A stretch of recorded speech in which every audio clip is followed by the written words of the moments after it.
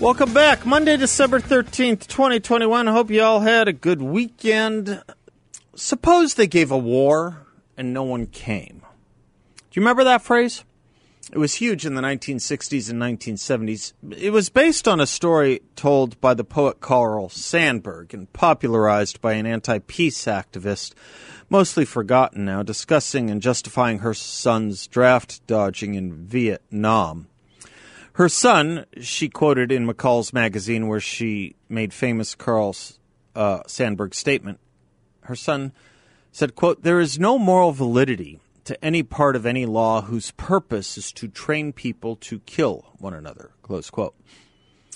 You can almost hear protesters and rioters shouting and quoting that, carrying placards with that throughout the 1960s and 1970s. And this author went on and on about the injustice of her son's arrests and imprisonments. As a moral principle to organize around, there's no moral validity to any part of any law whose purpose is to train people to kill one another. As a moral principle, it's not a very good one. If there is any duty which needs to be enlisted by reason or enlightened by reason, it is the duty of military service. As Harry Jaffa put it, a frequent recurrence to fundamental principles is enjoined upon us by the very nature of our founding and our Constitution. Certainly a nation that took up arms to gain its freedom and which found it necessary to justify to the entire world that taking up arms ought to be able to justify to its own citizens the obligation to serve in its defense, oughtn't it? That it should appear that those who suffer punishment by defying the obligation of military service are somehow braver and better than those who accept the obligation is shameful as well as inconsistent with anyone's interest in survival. Bear with me half a moment to get us to today's New York Times. Jaffa, just a bit more. Central to the doctrine of the Declaration of Independence is the great proposition that all men are created equal. This proposition, to which Abraham Lincoln said the nation was dedicated at its birth, was also called by him the father of all moral principle among us. By this proposition, no man can lawfully exercise political authority over another, except with that other's consent, as is in the Massachusetts Bill of Rights written by John Adams. Quote, "The body politic is formed by a voluntary association of individuals. It is a social compact by which the whole people covenants with each citizen, and each citizen with the whole people, that all shall be governed by certain laws for the common good." Close quote. Those who do not become members of a body politic at its institution are nonetheless voluntary members by consenting to remain in it. It is a hallmark of free society that it does not hinder anyone who wishes to leave or to take his property with him. Such a right to emigrate is a corollary principle to the just powers of government deriving from the consent of the governed. So everyone reaching the age of consent who consents to enjoy the blessings of our liberty and remain here consents at the same time to obey the laws founded upon that consent. Keep this in mind as I give you Charles Blow's column in the New York Times today. It's a little bit like liberals and leftists who keep telling us in formal and in informal settings, and you hear a lot about this on the holiday party circuit these days. It's a lot like them saying, you guys need to get over Donald Trump. You know what the response is or should be? Well, you're the first person bringing him up. But Charles Blow today writes a piece headlined, quote, "We're edging closer to civil war," close quote. He then lectures us that because of laws like in Texas that chip away or conflict with Roe v. Wade, the Republican Party is becoming a party of nullification. He even invokes and quotes from John C. Calhoun. Where to begin? I could start by offering that we Republicans have hated nullification for quite some time. Its modern recrudescence came about in the 1960s to oppose civil rights laws, and that opposition was all in the Democratic Party. Who was the first president to send in federal troops to integrate schools? That would be Dwight Eisenhower. What party were George Wallace and Bull Connor, and Orville Faubus and Lester Maddox? That would be the Democratic Party. Who do you think Martin Luther King Jr. was talking about in his famous March on Washington in 1963 when he spoke of the language of nullification and interposition that was keeping blacks from enjoying civil rights? What party was invoking those things then, do you think? And which party created what they called sanctuary cities because they wanted to void on their own federal immigration law? And why do some of us try calling them nullification cities? That's what they are. And when states go about legalizing drug laws against and in conflict with federal law, did Charles Blow write columns invoking the mummy of John Calhoun come back to life? Calhoun is a complicated figure, not morally but politically. Morally, he is to be condemned, and has been, by many of us for decades, if not longer. He was the political philosopher of the Confederacy, though he died shortly before he could see what his teachings had wrought. For example, as opposed to, say, James Madison or Abraham Lincoln or John Adams and so many others, Calhoun made the argument that slavery was actually a positive good, not even a neutrality, something to live with, but a positive good. To graft his philosophy onto Republicans or conservatives is a neat trick, but it is just that, a trick, a sleight of hand. If you want to see who today thinks our founders thought slavery a positive good, as Calhoun argued, you have no farther to go than the 1619 Project, the BLM movement, Ibram Kendi, Robin DiAngelo, and the whole rogue crowd of critical race theorists and their fellow travelers who keep saying that very thing about our founding, that the founders thought slavery a positive good. And if you go to Calhoun, or the actual leaders of the Confederacy, from Jefferson Davis to Alexander Stephens and anyone below them, you will easily find that historical and philosophical set of claims. Slavery to the founders was a good thing. But if you go to Lincoln, you read the opposite. You read things like this: I confess myself as belonging to that class in the country who contemplate slavery as a moral, social, and political evil, close quote. I could fill the show with Lincoln quotes consonant with this point of view. So who is aping notions of nullification and rewriting our past based on a philosophy defeated on the battlefields of this very country nearly 160 years ago? As for states nullifying something in the abortion debate, excuse me? Every state has varying laws restricting aspects of abortion, and every state that has done so has submitted its judgment peacefully, appropriately, and legally to the federal courts and the U.S. Supreme Court. When they're struck down, they're struck down. That's not how nullification worked. Was there a nullification effort in trying to have Linda Brown attend a non-segregated school in Kansas in the 1950s because Plessy versus Ferguson was the law of the land? Absurd. How does Mr. Blow see the entire civil rights movement? As one big nullification? Or one big effort to move our laws into concurrence and accordance with our principles as found in our fundamental act of union, the Declaration of Independence, and the Constitution? So as he cannot go too much further against Texas just now, because I'm guessing even he realizes there's not much to his point other than historical revisionism, Charles Blow writes, quote, "And this war won't be only about the subjugation of black people, but also about the subjugation of all who challenge the white racist patriarchy." Close quote. Okay, full stop. A civil war in this country seems to be the consummation wished by the left, not us. Those who started it in the 1860s are the philosophical forebears of the left today, both seeing our founding as philosophically racist. The side of history that didn't believe this was the majority of this country, the majority of states, the majority of people, the majority of soldiers, and the winners, the victors in that great contest.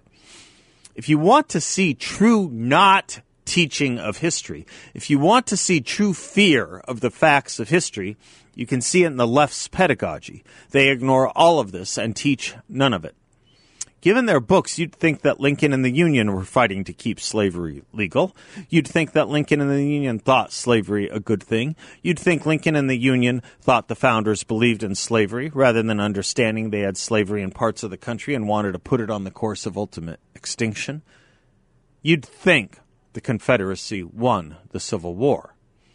And now we find, in a new survey Only 20% of our nation's colleges and universities require the study of American history in their history majors. Think about that. Only 20% of our colleges and universities that have a history major, which is almost all of them, require the study of American history. This, of course, is how Charles Blow can get away with all this. But just remember, because a war may be desired based on false pretenses meant to be built on the influence of propaganda and knavery, does not mean we conservatives want one or are the ones trying to break us up. Nor have I, in my over 50 years of life, ever once met a conservative or self-declared Republican who says things like it's the white patriarchy that we want to conserve. What conservative has Charles Blow ever spoken to that has said that? Someone should ask him. No, it is not our belief at all. But the Blows among us keep saying it, and saying it enough, I suppose, in a community of the unlearned in American history, which is exactly why and how such views can take root and be held common. I can't let this pass, but it doesn't neatly fit into my thoughts here. Just something Charles Blow put in his column on the Texas abortion law. Quote, "A key component of women's rights and body autonomy is being snatched away as we watch." Close quote. Now, Mr. Blow, do vaccine and mask mandates against women, against children, against men. Is body autonomy only important on a truly controversial topic that very many people think is not about one body? May I close with C.S. Lewis in his aptly titled Abolition of Man? The task of the modern educator is not to cut down jungles, but to irrigate deserts. The right defense against false sentiments is to inculcate just sentiments. By starving the sensibility of our pupils, we only make them easier prey to the propagandist when he comes.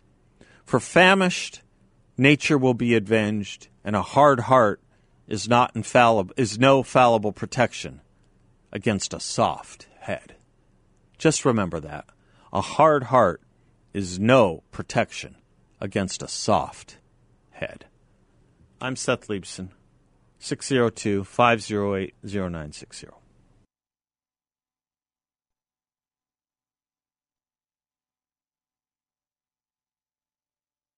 If you need a song for your smartphone alarm or whatever to get you out of bed in the morning, that's a good one. Just set the volume high. That'll get you going. Lawyers, Guns, and Money by Warren Zevon.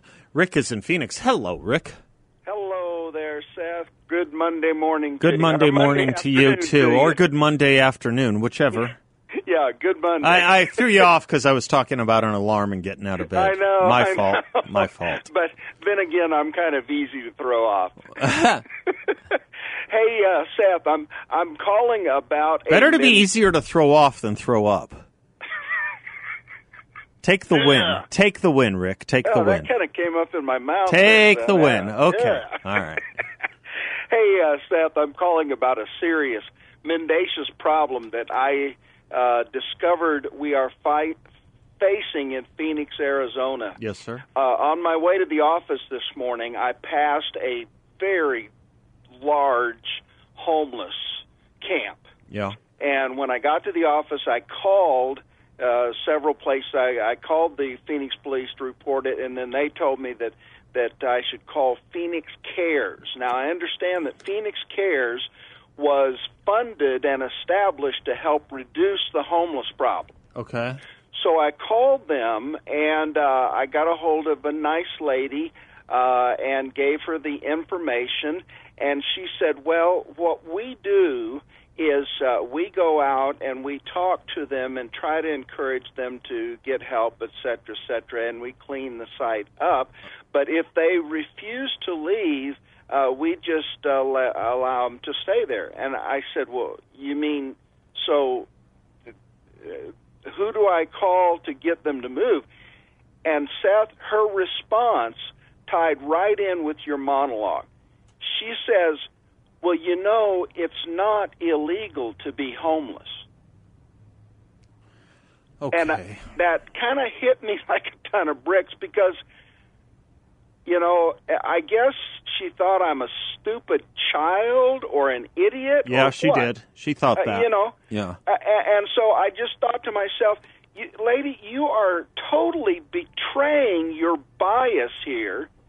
You're supposed to be operating to reduce homelessness, but in fact, all you're doing is enabling it and making it more of a problem. And so, you know, it kind of tied in with your monologue there because I remember the Isaiah the prophet in the Old Testament. He says, "Woe to those who call evil good and good evil." And that's just what we've got on the left. We've got this twisted. It's intentionally twisted, I think, on for the most part, of individuals that are just turning stuff inside out. Now, you know, so it's my problem that there's this homeless camp. Yeah, I'll tell you what. This is all really odd to me. So every once in a while, I have really strong thoughts about how to deal with the homeless population, and I haven't in a while. But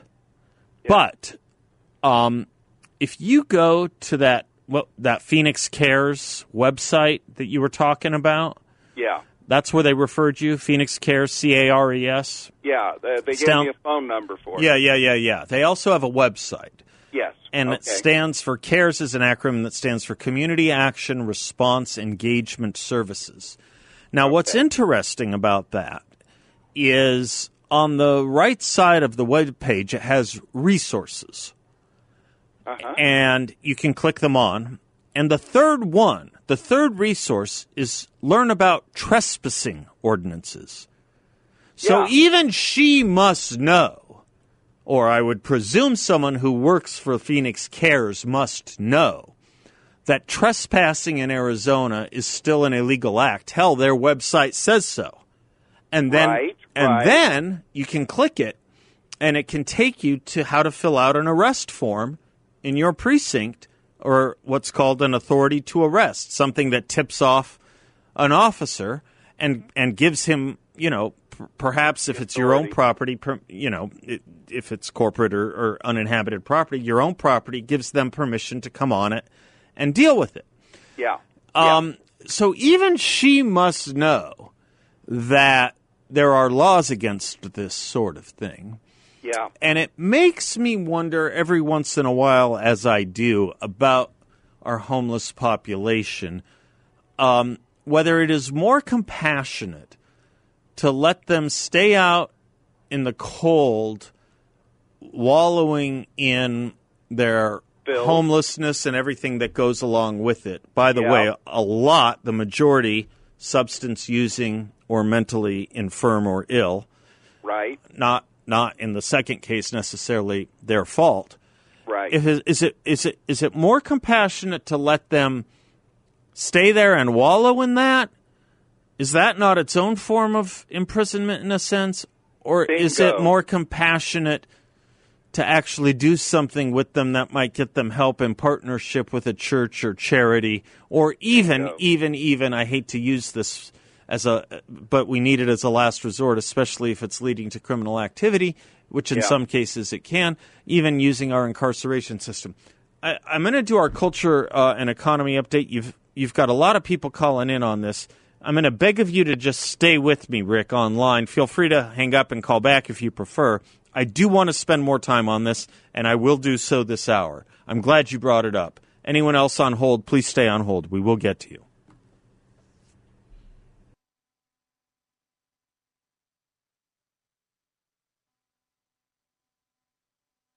Welcome back to the Seth Leibsohn Show. Our culture and economy update comes every day at this time with John Dombrowski Jr. He, president and founder of Grand Canyon Planning Associates, also the host of his own radio show right here on 960. It's on every Saturday morning at 7 a.m. And his website, To learn more or to reach out to him is GrandCanyonPlanning.com. GrandCanyonPlanning.com. Hi, J.D. How are you, sir? Fantastic, Seth. Hope you had a great weekend. I really did. Thank you very, very much. Great. I really did. Nice. I learned. I don't know what the indicia are for most people's good weekends or great weekends. I wonder what yours are, but I'm going to tell you my two indicia. Do I feel tired Monday morning? I want not to, so I want to have gotten some rest. And did I learn something or some things? And, if I worked on some books or something like that, then yes. That's how I know I had a good weekend. Fantastic. Now, it's just the opposite with me. Is it? That if I'm tired on Monday, you were sucking the marrow out of life, yes. Yes. Always learning something. Yeah. I agree with you. I learned from all of my clients and people I meet with through my life. I always hope that I never feel that I can't learn something. And are you like me? You kind of assimilate it all over the weekend. You kind of put it all into a bigger context for yourself and your own thoughts and private time. Maybe not. That's what I spend. If I have time, that was the key, the private time. But otherwise, if I'm caught up and busy on the weekend, then unfortunately, sometimes we just don't get that time to do that. But yes, when I'm just sitting alone in a room somewhere, I can collect my thoughts. There you go. Yeah, no, I think it's important that we have quiet time. Listen, John, speaking of running out of time, this is interesting, this story. Apple, the corporation, now lets you choose contacts who can access your account when you pass. Here's how to set it up. This is an interesting story. Talk to me about what you read and glean from this. Well, if you think about all of the information that we store on our phone, and we think of digital, we don't think of, I should say, digital assets often. Right. But our lives are intertwined with our digital assets, and so you have to assume that if something were to happen, oftentimes people have all of their passwords in their phone, all of their photographs. Right? You take photos. We don't print photos anymore and make photo albums. Our photo albums are on our phones or on our cloud storage device, whatever that might be, and oftentimes it's Apple or some other cloud storage that you might be using. And if something were to happen to you and no one had access to that, how would they get access to it? And oftentimes it's a court process that you'd have to go through. And why do we do estate planning? Well, we do estate planning so we don't have to go through a process of probate for our financial assets. Well, it's the same thing when it comes to digital assets. So those digital assets, if you wanted someone to have access to them, in the past, you really didn't have a way to do that unless you gave them all of your passwords now. Yeah. And maybe people don't want to do that. Right. So here's an opportunity. Apple has come out with a way to allow somebody or a number of people, whoever you would want to appoint, to have access to your accounts when you pass away. Mm-hmm. And I think this is actually a great idea, and I encourage people to take a look at this if you've got an Apple phone or any Apple product, to be able to see how you can put a person on that list so that if something were to happen to you, they would be able to access your information. It'd be very important, I believe. It's kind of an interesting thing because most of our lives are increasingly on digital and not on paper, not filed with someone. I mean, yes, if you're conscientious, you have all of this buttoned up and done with someone like yourself or perhaps an estate attorney. I don't know. There's a couple different ways to do it. But by and large, most people don't. It's just the truth. Most people don't. True. They're not. They don't plan that way, and there's of course accidents. It seems to me that yes, then starts the months and months and sometimes years of trying to unravel and unveil and comply with everything that needs to be done in the absence of that person's life. Anyway, it just seems I'm kind of with you. I think this is a great thing for those who want to live their lives more digitally. It's also more responsible. You know, some people too, Seth, have a very complex estate. Others have a very simple estate. Yep. The more complex your estate is, maybe oftentimes those are the passwords, those are the websites, those are the individuals that someone needs access to be able to help get through that process.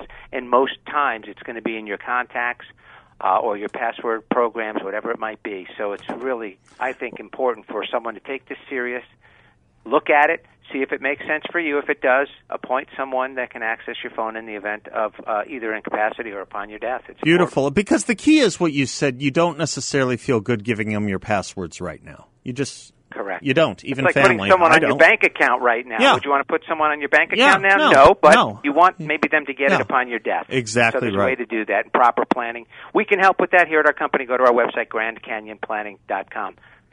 Securities and Advisory Services offered to Client One Securities LLC, a member of FINRA SIPC, and an investment advisor. Grand Canyon Planning Associates LLC and Client One Securities LLC are not affiliated. Thanks so much, John. All right, brother. We'll talk tomorrow.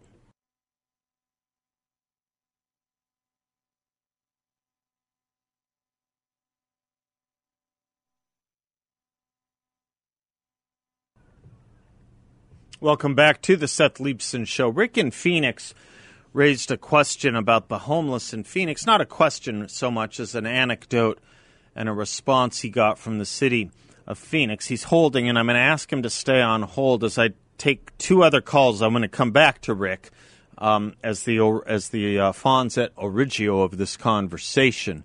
Let me first go to Dana and Chandler. Dana, I'm glad you called. You were on my mind. I hadn't heard from you in a while. I hope you're well. Everything's great, Seth. We just, I listen, and sometimes I just have no words. Yeah, no, I understand. Of course. You wanted to weigh in on the homeless issue. Yeah, Rick said that he called the city of Phoenix and their response, and that being homeless isn't illegal. I could not believe it. I had called last summer the city of Chandler, and there's this whole public service message out there. If you see something suspicious, say something to local authorities. Yeah, they don't mean it, but it's out there, yeah. No, they absolutely don't, because I saw something that's not normal in my everyday, and that was a homeless camp by my local Lowe's. And I got the exact same response from the city of Chandler PD when I called. They said, well, it's not illegal to be homeless in Chandler. I said, well, but it's illegal for them to be camping on someone's Trespass land. is illegal throughout the state of Arizona. And these people at Phoenix Cares, or CARES, they know it. It's on the front page of their website. Yeah. So they asked me if I was the landowner, and I said no. And they said, well, then why are you concerned? Oh, really? They made you defensive. I should say, they tried to put you on the defensive. Yeah. Yeah. How dare I actually report to a homeless camp? How dare you actually report a dangerous situation with someone who is likely mentally disturbed or drug using on the streets of the city? Yeah. How dare you?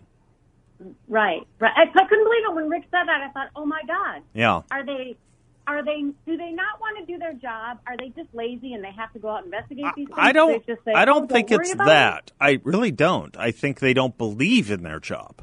I don't think they believe in it. I don't think they believe that that maintaining order and safety in this society is their first duty, is every government official's first duty, quite frankly. I don't think they believe it because of a preferred class of person who is written out of the law having to apply to them.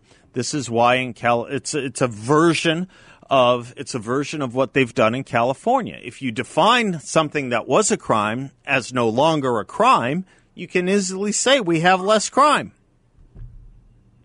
I just wonder if because it doesn't affect them directly that they just don't care. Because the laws apply to me, they apply to you.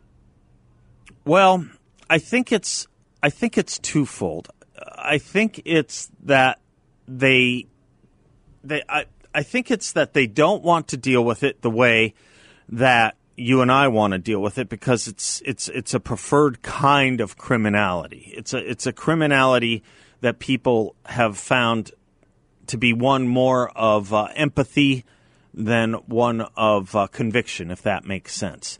They want to empathize and say that poor person. The truth is that may or may not be a poor person, but the way they are living and what happens around them leads to more of it. And it's an unsafe situation regardless, whether it's the hot summer in Phoenix or the cold winter. It's an unsafe situation for that person. And if indeed there is going to be subsistence based on misdemeanor theft, or for that matter, felony theft, that's another matter altogether.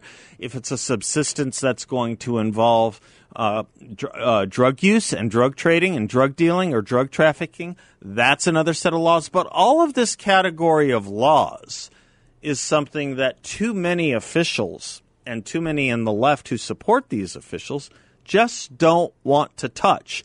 Their measure of compassion is how much money they can throw at nonprofits, not how clean they can keep the streets. And if they're throwing all this money at nonprofits, then what is the excuse for homelessness? It's not like there aren't resources out there. I mean, you can pluck any homeless person off the street. There are shelters available. There are services available. However, they come with rules. Yes, and of course. Most of the people that live on the street don't want to deal with the rules of life that come with getting help. Well, yes, of course. And a lot of city officials would be much more happy coercing you and your family to dress a certain way or cover your face a certain way or inject something into you than they would deal with this, which is right in front of our faces. It's a very, very, very subjective enforcement of the law. But for those who are liberal and live in San Francisco, not left, but liberal, who live in San Francisco, guess what they're waking up to? They're waking up to saying maybe the broken windows theory was right. They're looking around their neighborhoods and they are now beginning to say, maybe we tolerated too little for too long. They're beginning to say that. And, you know, the only problem is it's harder now than it was 2, 3, 4, 5 years ago. And the next complaint will be, well, there's no stores and there's no grocery stores and there's no drug stores in poor neighborhoods and those poor people. That will be a complaint. They robbed them blind. That will certainly be a complaint. And, another complaint will be after shutdowns and closings and small businesses not being able to reopen because they've been put out of business. No jobs. No jobs. Yeah. All of this is self-inflicted. All of it is self-inflicted based on subjectivity. And the subjectivity right now is that there are certain classes of crime and certain classes of criminal that officials just would rather close their eyes to and shame you for reporting than deal with the problem itself so that we can all live in a safe community. Let me have Don weigh in, and then I'll go back to Rick in just a moment. Don in Peoria. Hello, Don. How are you, sir? I'm fine. How are you? I'm doing fantastic. You know, I have been so frustrated with this whole, with this topic in particular for a long time, and I could not understand why progressives weren't, or liberals, I shouldn't say progressives, but liberals weren't catching on. And I was listening to a podcast with Joe Rogan, and I don't know if you've listened to any of his podcasts, but I heard him speaking with Ben Shapiro for 2.5 hours straight, and I did not hear them disagreeing about hardly anything. But the guest that really shocked me was Michael Schellenberger, who worked with nonprofits of George Soros for quite a while, mainly with climate change, but also with criminal justice reform. And he was he just wrote a book called San Francisco, Why Progressives Ruin Cities. And he left progressive philosophy, and one of the things that really changed him was being in the Netherlands and talking to the people there who said, look, you have to have carrots and sticks. Mm-hmm. When you have mentally ill people on the streets and they want to have an apartment, you say, you need professional care, and you need to show that you're taking your medication. You're absolutely right. I got to take the break. I'll pick up on that point and come back to Rick in a moment. I'll pick up on that, Don. We'll be right back. An additional thought on the issue of the homeless before I give Rick the last word. When we think about this, we are talking about our fellow citizens, and I do want us to think about how you would react to a family member, even if estranged, a family member, a brother, a sister, who had a mental illness or a drug problem. How would you treat them? how would you want them to be treated? Is not the task of statecraft and citizenship to treat our fellow citizens as if they are members of the same family we are? What is a citizen except someone not an alien? This is our entire family we're talking about. Rick, I'll give you the last word. You brought this up. Well, thank you, Seth. I appreciate you taking my call. And when we talk about being our brother's keeper, we're not necessarily really talking about, and I'm pretty sure in the Bible it's not about blood relation being tested first. That's correct. Thank you. Yes, that is right. And the only thing I would really add to this whole conversation is a point that you made as we were beginning to talk about it, and that is, what is true compassion? What is real compassion? Unfortunately, I have had the experience of dealing with a lot of these homeless folks, and the drugs are a big part of it. Vandalism is a big part of it. Sanitation is a big part of it. I can't tell you how many times I've had to clean up where someone used the bathroom around our property. And just the general lifestyle and situation that they live in. It is not compassionate enabling them to live in that lifestyle any more than it's compassionate to enable a drug addict or an alcoholic to live in that lifestyle. That's right. You can have them living in a permanent prison of their own making, or you can put them in a temporary one, if needs be, on the way to their freedom.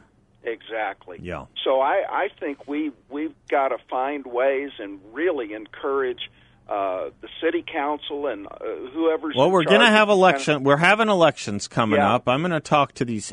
Sam Stone here has a show called Broken Pot. I'm going to talk to him about this. I bet he's in sync with you and me. I bet he is. Yeah. Well, I hope so, because I seem to see this problem over the last several months has been growing. I don't know if it's just in our area that it's growing, but I'm afraid it happens seasonally because when the winter time comes, there are better places and worse places to be. Yeah, it does. But I'm afraid we have some people in offices that want to lead us down the path to L.A. and San Francisco. I know. There really are, and they do so because they follow a belief that the worse, the better. The worse, the better. You know why? The worse things are, the more government can move in and solve it. Well, we don't have to let things get worse. They're bad enough right now. How about we arrest it, stop it, and reverse it?